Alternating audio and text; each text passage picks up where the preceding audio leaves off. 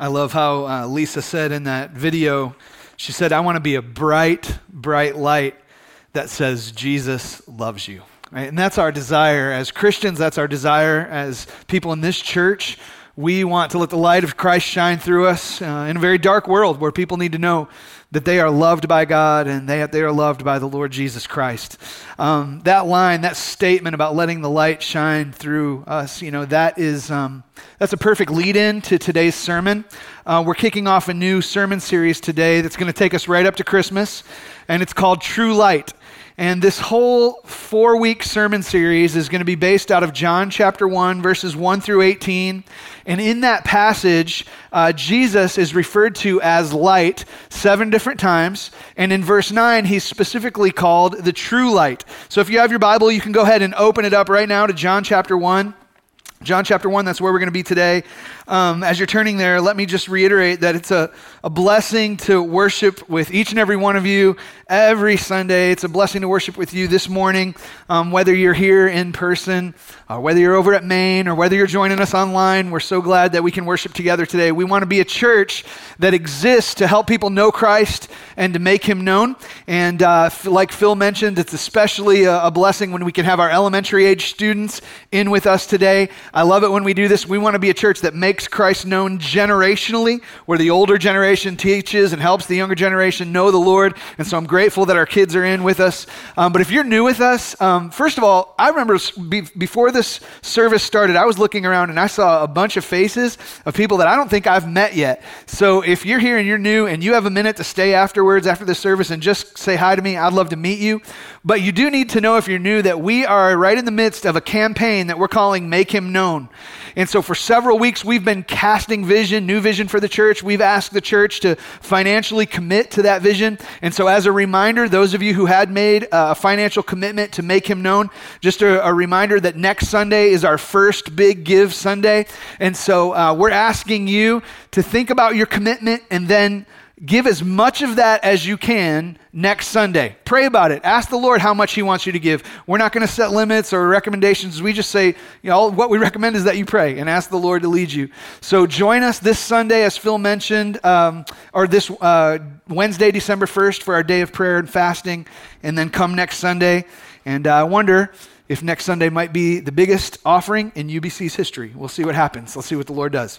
As we get into John chapter 1, we're going to look at these first 5 verses, and we're going to be spending 4 or 5 sermons here in John chapter 1, so it's important for us to remember the background of this letter. This letter is called the Gospel of John because it was written by a man named John. This was not John the Baptist, right? This was John the Apostle. This is one of Jesus' closest disciples. When we talk about Peter, James, and John, the kind of the inner circle that went with Jesus, this is the John of Peter, James, and John. This inner circle of friends that Jesus took with him on the Mount of Transfiguration, this inner circle of friends that Jesus took with him to the Garden of Gethsemane, where he prayed the night before he was crucified. This same John is the brother of James. James and John, or if you remember, Jesus called them Bo and Jerry's, the sons of thunder, right? Which is a great name. I wish somebody would call me and Phil that. Jesus, this is the John that laid his head on Jesus' chest during the Last Supper. This is the same John who, when Jesus, right before he died, he looked at his mother Mary and he said, "Woman, behold your son. Son, behold your mother." Think about that. Jesus was giving John the responsibility of caring for his own mother. I mean, that's how close Jesus and John were. So John had a nearness to Jesus that really none of the other disciples had. So when we read this letter, guys, whenever we read any part of the book of John, what we're reading is a letter that was written by one of Jesus' best friends, which is amazing to think about. Now, what's the purpose of this letter?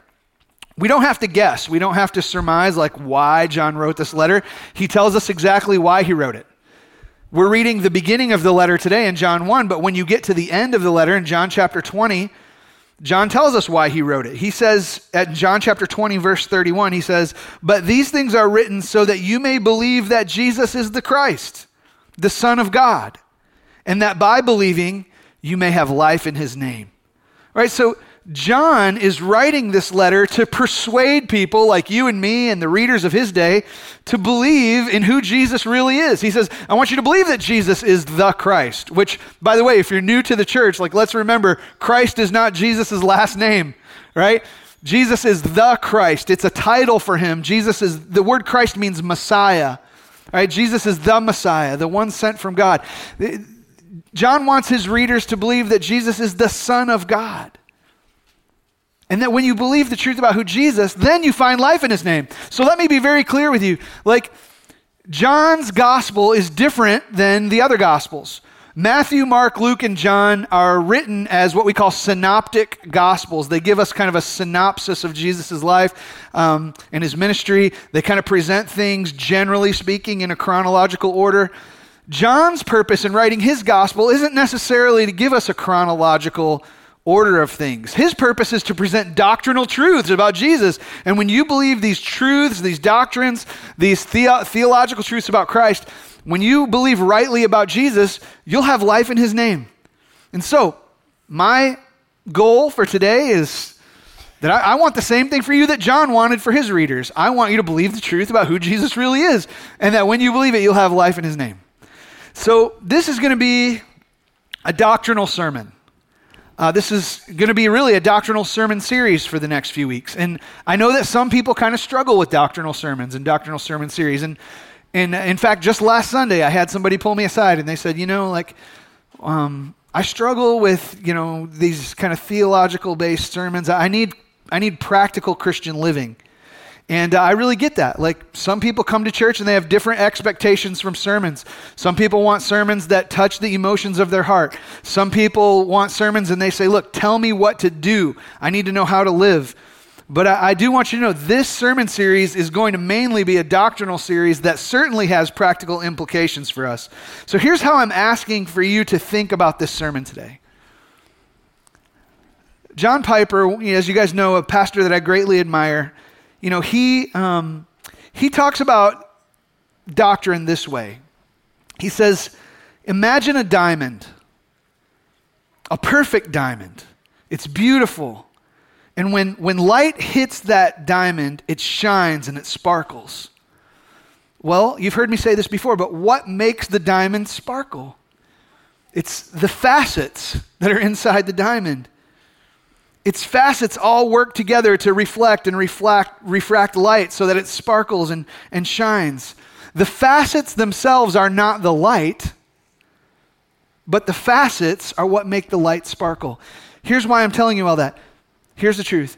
Jesus himself is the light of the Christian life. Doctrinal truths are like facets. They are not Jesus, but doctrinal truths about Jesus make him shine. And we want the light of Jesus to shine in our church, don't we? We want the light of Jesus to shine in our homes. We want the light of Jesus to shine in our hearts. So let's take in the doctrinal truths about Jesus and ask him to make his light shine brightly in us and through us today. Here's the big idea that I want you to take home from this message today. Simply stated as this: the more you embrace the truth about Christ, the brighter he will shine to you at Christmas. The more you embrace the truth about Christ, the brighter he will shine to you this Christmas. And that's what I want you to leave here. That's really what I hope you embrace as we go through this whole sermon series. So let's read our text today, and we'll dig into it section by section. John chapter 1, verses 1 through 5. God's word reads this way. It says, "In the beginning was the Word, and the Word was with God, and the Word was God. He was in the beginning with God.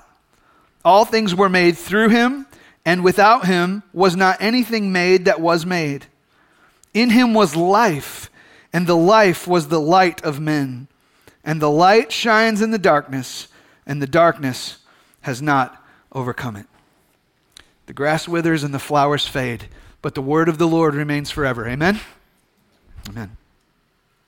As we look at this text, I want to do with you today what John was doing for his readers there. I want to convey the truths about Jesus rightly so that you believe the truths about Jesus rightly. We're just going to walk through our 5 verses. I want to show you 3 precious truths about Jesus that John was teaching and I want to teach to you today, and then at the end I want to ask you one question, and I hope that you will believe and have life in Jesus' name, all right? So 3 things. The light of Jesus shines brightly when we see 3 things. First of all, when we see his divinity.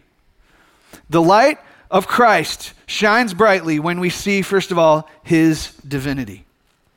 In John chapter 1, verse 1 and 2, it says this. It says, in the beginning was the Word, and the Word was with God, and the Word was God.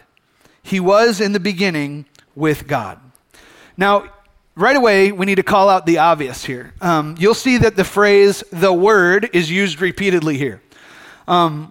It's normal and, kind of like important that we ask the question, what does John mean when he says the Word? Who is he referring to when he talks about the Word? Well, if you drop down in this chapter down to verse 14, John 1 verse 14, it says, and the Word became flesh and dwelt among us, and we have seen his glory, right? So we know we're talking about a person, glory as the only Son from the Father, right? The Son from the Father. Who's that talking about? It's talking about Jesus.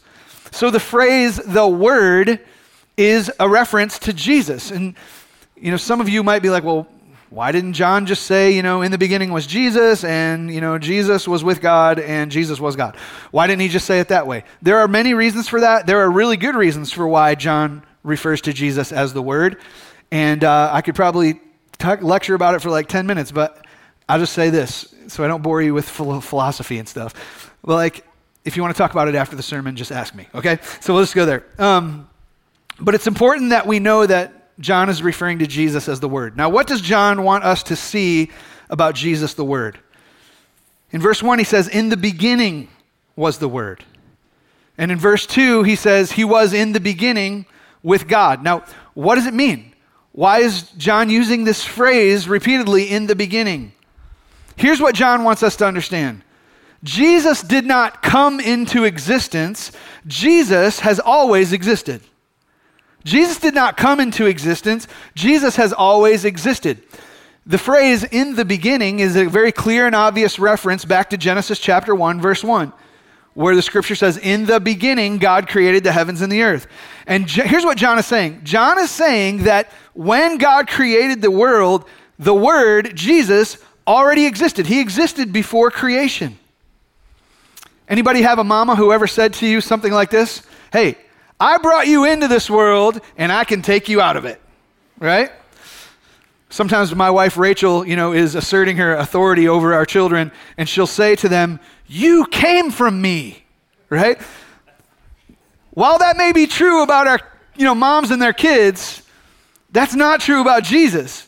Jesus did not come into existence. He's an uncreated one. He has eternally existed. Kind of hard to understand, right?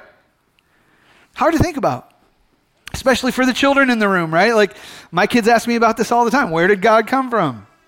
It's hard for us because in our minds, the way we think about things is there was a day where something did not exist, and then it existed, and then it stops existing, right? So we always have this compare and contrast going on.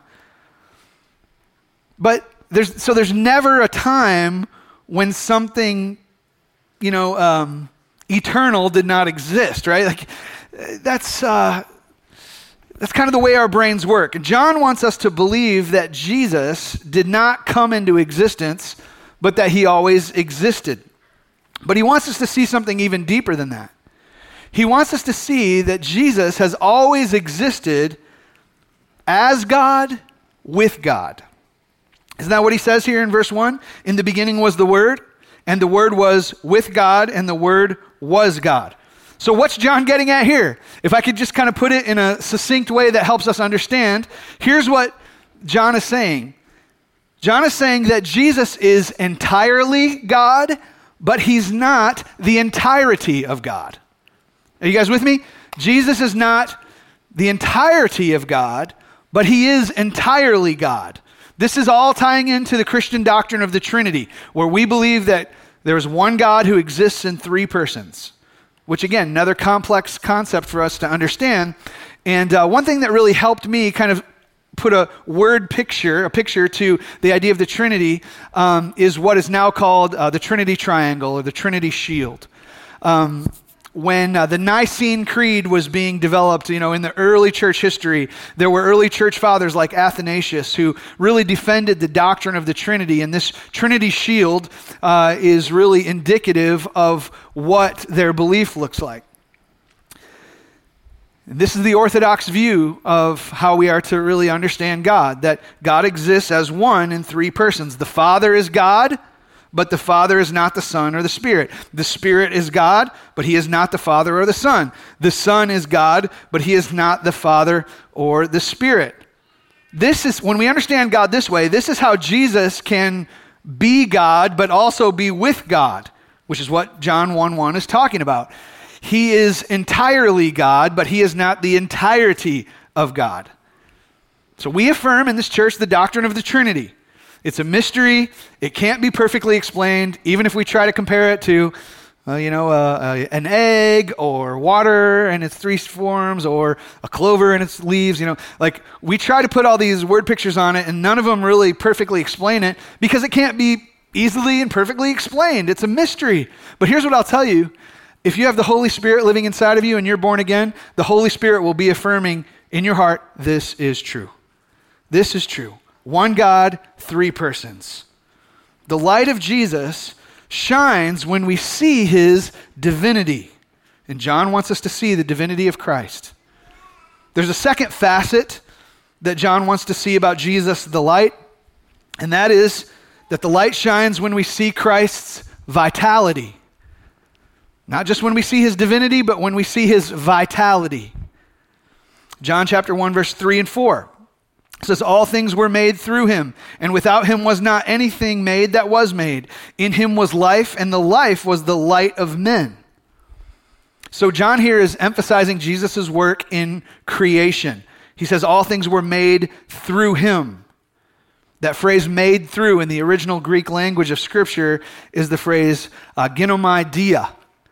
And it means to cause something to exist, to bring it about, to be created through an agent. And the Scripture is saying that everything that was made and created by Christ. So John is emphasizing Jesus' creative work, his ability to bring life. The New Testament makes it clear that all things that were created have their existence through Jesus. 1 Corinthians 8:6 says, yet for us there is one God, the Father, from whom are all things and for whom we exist, and one Lord, Jesus Christ, through whom are all things and through whom we exist. Colossians 1:16 and 17, for by him all things were created in heaven and on earth, whether visible and invisible, which by the way, the him here is a reference to Christ. Whether thrones or dominions or rulers or authorities, all things were created through him and for him, and he is before all things. And in him all things hold together. Guys, all created things have their origins in Christ. And I get it. Like modern science, they're not going to prove this. They're going to argue with us tooth and nail. This is not something that they welcome and accept in their school of thought. But here's the thing. I was taught this as a little kid. And it just sticks with me till now. Modern scientists have to give an answer for where original matter came from. Okay, well, there's this earth. Well, where did that come from? From some gases that exploded. Well, where did the gases come from? Well, from flying around in outer space. Okay, great. Well, where did space come from? You just press back. Where did matter come from? And eventually, they have to have an answer. And I don't know about you, but I'm so thankful that God has given us the Scripture, which actually gives us an answer. Right? That the world in which we live and exist, it came from God. What this means for me and you guys is that none of us are an accident.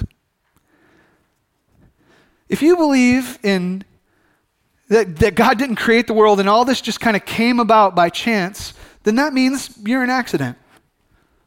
But if you believe that God creates all things on purpose with a purpose, then you can know this: your life's not an accident. Your life is not meaningless.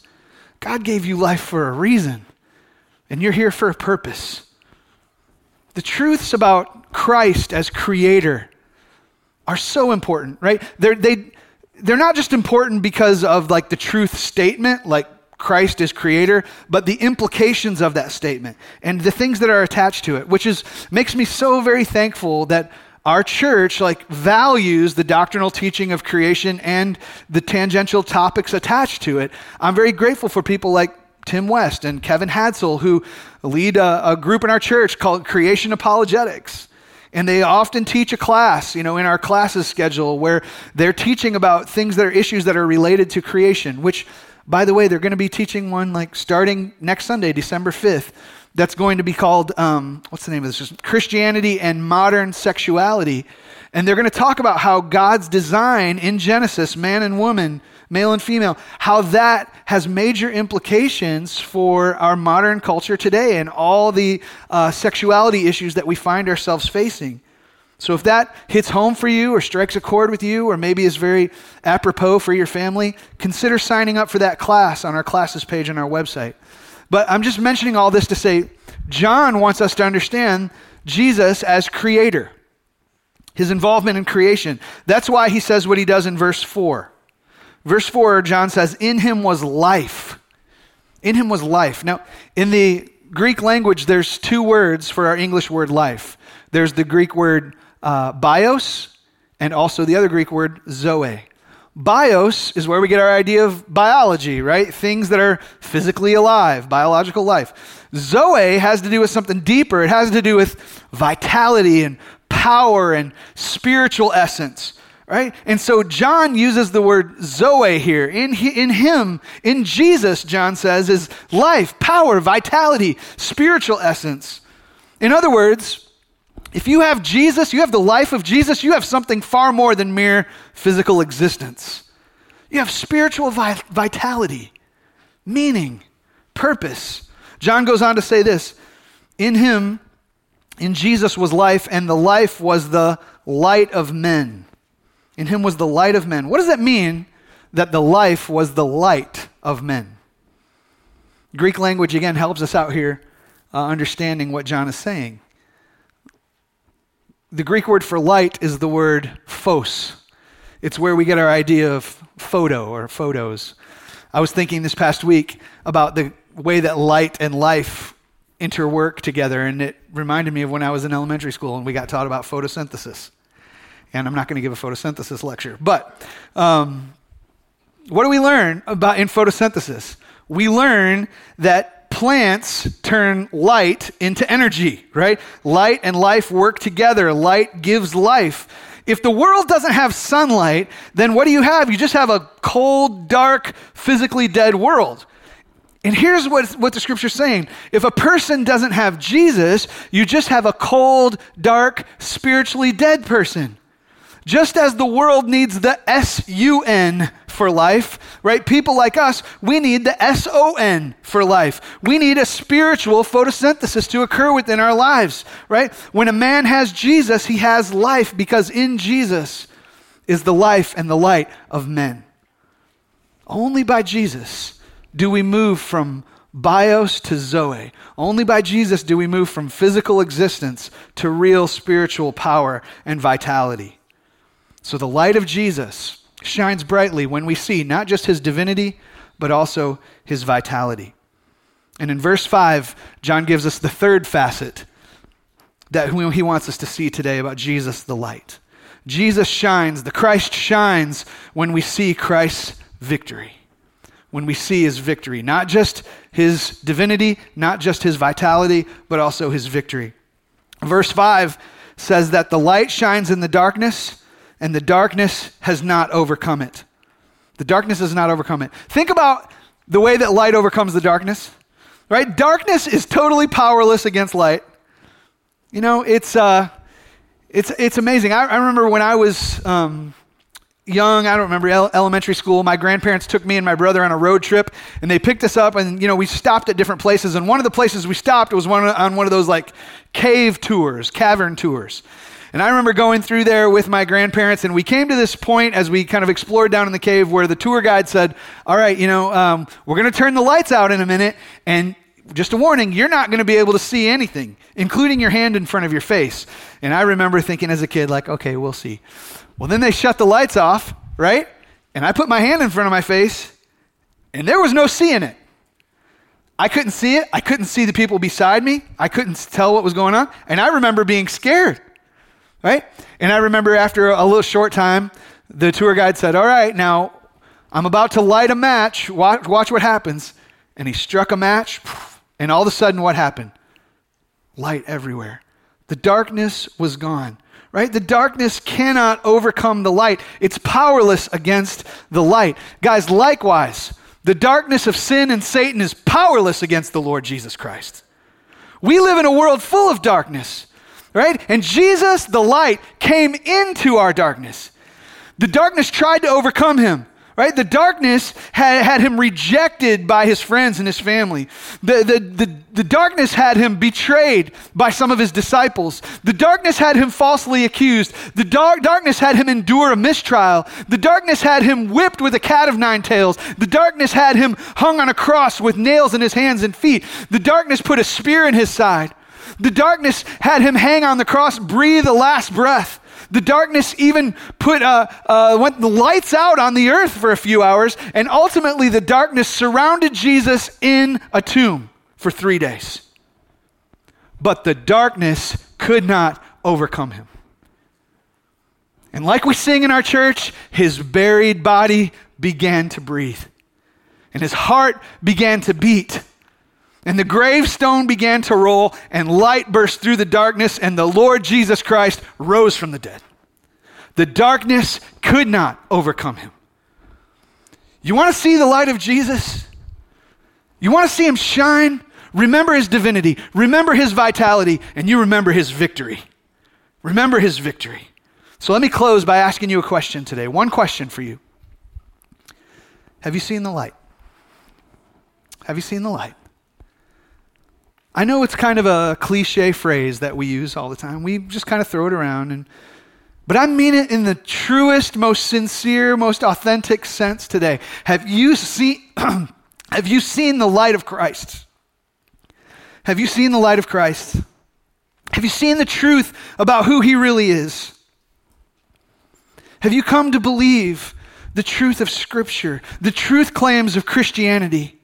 I love how C.S. Lewis said this in his book, The Weight of Glory. C.S. Lewis said this. He said, I believe in Christianity as I believe that the sun has risen, not only because I see it, but because by it I see everything else. Have you seen who Jesus is? Have you seen the truth of Christianity? When you see him for who he is, it's not just that you see him, you see the purpose of everything else. You see who you are. You see why you're here. You see how you got here. You see where we're going. We see what the problem is in the world. We see what the solution is for sinful man. You see the purpose and the meaning of life. You have Zoe life through Jesus. Have you seen the light? Have you seen the light? I wonder sometimes, why can't people see Jesus for who he really is?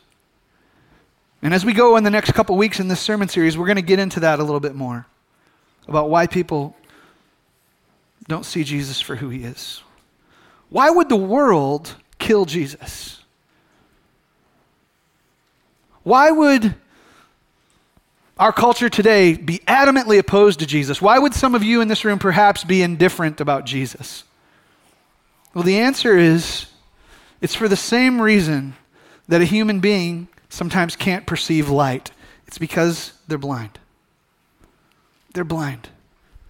2 Corinthians 4:4 says that the God of this world, a reference to Satan, has blinded the minds of the unbelievers so they cannot see the light of the glory of the gospel of Jesus Christ.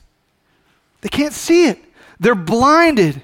So what do we need? We need to have our spiritual eyes open. Why did the disciples believe in Jesus? Why did John believe in Jesus? Because God opened his eyes. Why would you and I ever come to Jesus? Because God gave blind people, spiritually blind people like you and me, sight. Has God given you sight? Maybe he wants to give you sight today. Maybe he wants you to see Jesus for who he really is. Have you seen the light? Is Jesus shining to you this Christmas? Have you seen the facets of who he is, the divinity, the vitality, the victory of Christ? Here's the thing. This makes an impact on the way we worship at Christmas. If you believe in his divinity, then you'll know this, The baby in the manger wasn't just the Son of God. He was God the Son. Deity. God in flesh. So when we sing Silent Night, Holy Light, Son of God loves pure light. Radiant beams from thy holy face with the dawn of redeeming grace. Jesus, Lord, at thy birth. You get what that song is saying? It's an expression that when the baby was born in the manger, he was already Lord, right? Jesus didn't become Lord. He existed as God from eternity past. Jesus, Lord, at thy birth. Think you can sing that with some meaning this Christmas? If you believe in his vitality, then you'll know that Jesus didn't come here to die. He didn't come here just to give up his life. He came to also be your life. And it'll mean something to you when we sing Hark the Herald Angels Sing, and we sing words like, Hail the heaven-born Prince of Peace. Hail the Son of Righteousness. S-U-N, Son of Righteousness, which is a fulfillment of the prophecy in the book of Malachi. Light and life to all he brings, risen with healing in his wings. You believe in the vitality of Jesus? The life-giving power of Jesus? You'll sing differently this Christmas. If you believe in the victory of Christ, then you'll know that the Jesus who came powerlessly in a manger rose powerfully from the grave. And he's going to come again in power and glory once again. And we can sing, joy to the world, the Lord has come. Let earth receive her what? King. Power, victory belongs to Jesus. Have you seen the light? The more you embrace the truth about Christ, the brighter he will shine to you this Christmas. May God give us eyes to see. Father, we stop right now and we say that apart from your miraculous work in our life, we will be spiritually blind. So Lord, open our eyes. For those of us whose eyes have been opened to see the light of the glory of the gospel in the face of Jesus Christ, we say thank you, Lord. Thank you for opening our eyes. We would be spiritually blind men without you. Now, Lord, pray that you would keep our eyes wide open to who you are, that we would see the truths of your divinity, of your vitality, of your victory, and that we would worship you this Christmas with eyes wide open. And Lord, for people who are here today who perhaps are walking in spiritual darkness, Lord, maybe today you want to open their eyes. Maybe today, Lord, you would open their eyes and open their heart, and today would be the day that you let them see who Christ really is. Lord, I pray that we would be a church who makes Christ known, who knows Christ truly and makes him known for who he truly is. Lord, I pray that you would do it for those in this room who are adults, for those who are children, that there would be generations who grow up and know and affirm and believe and worship because of the truth of Christ. It's in his name we pray. Amen.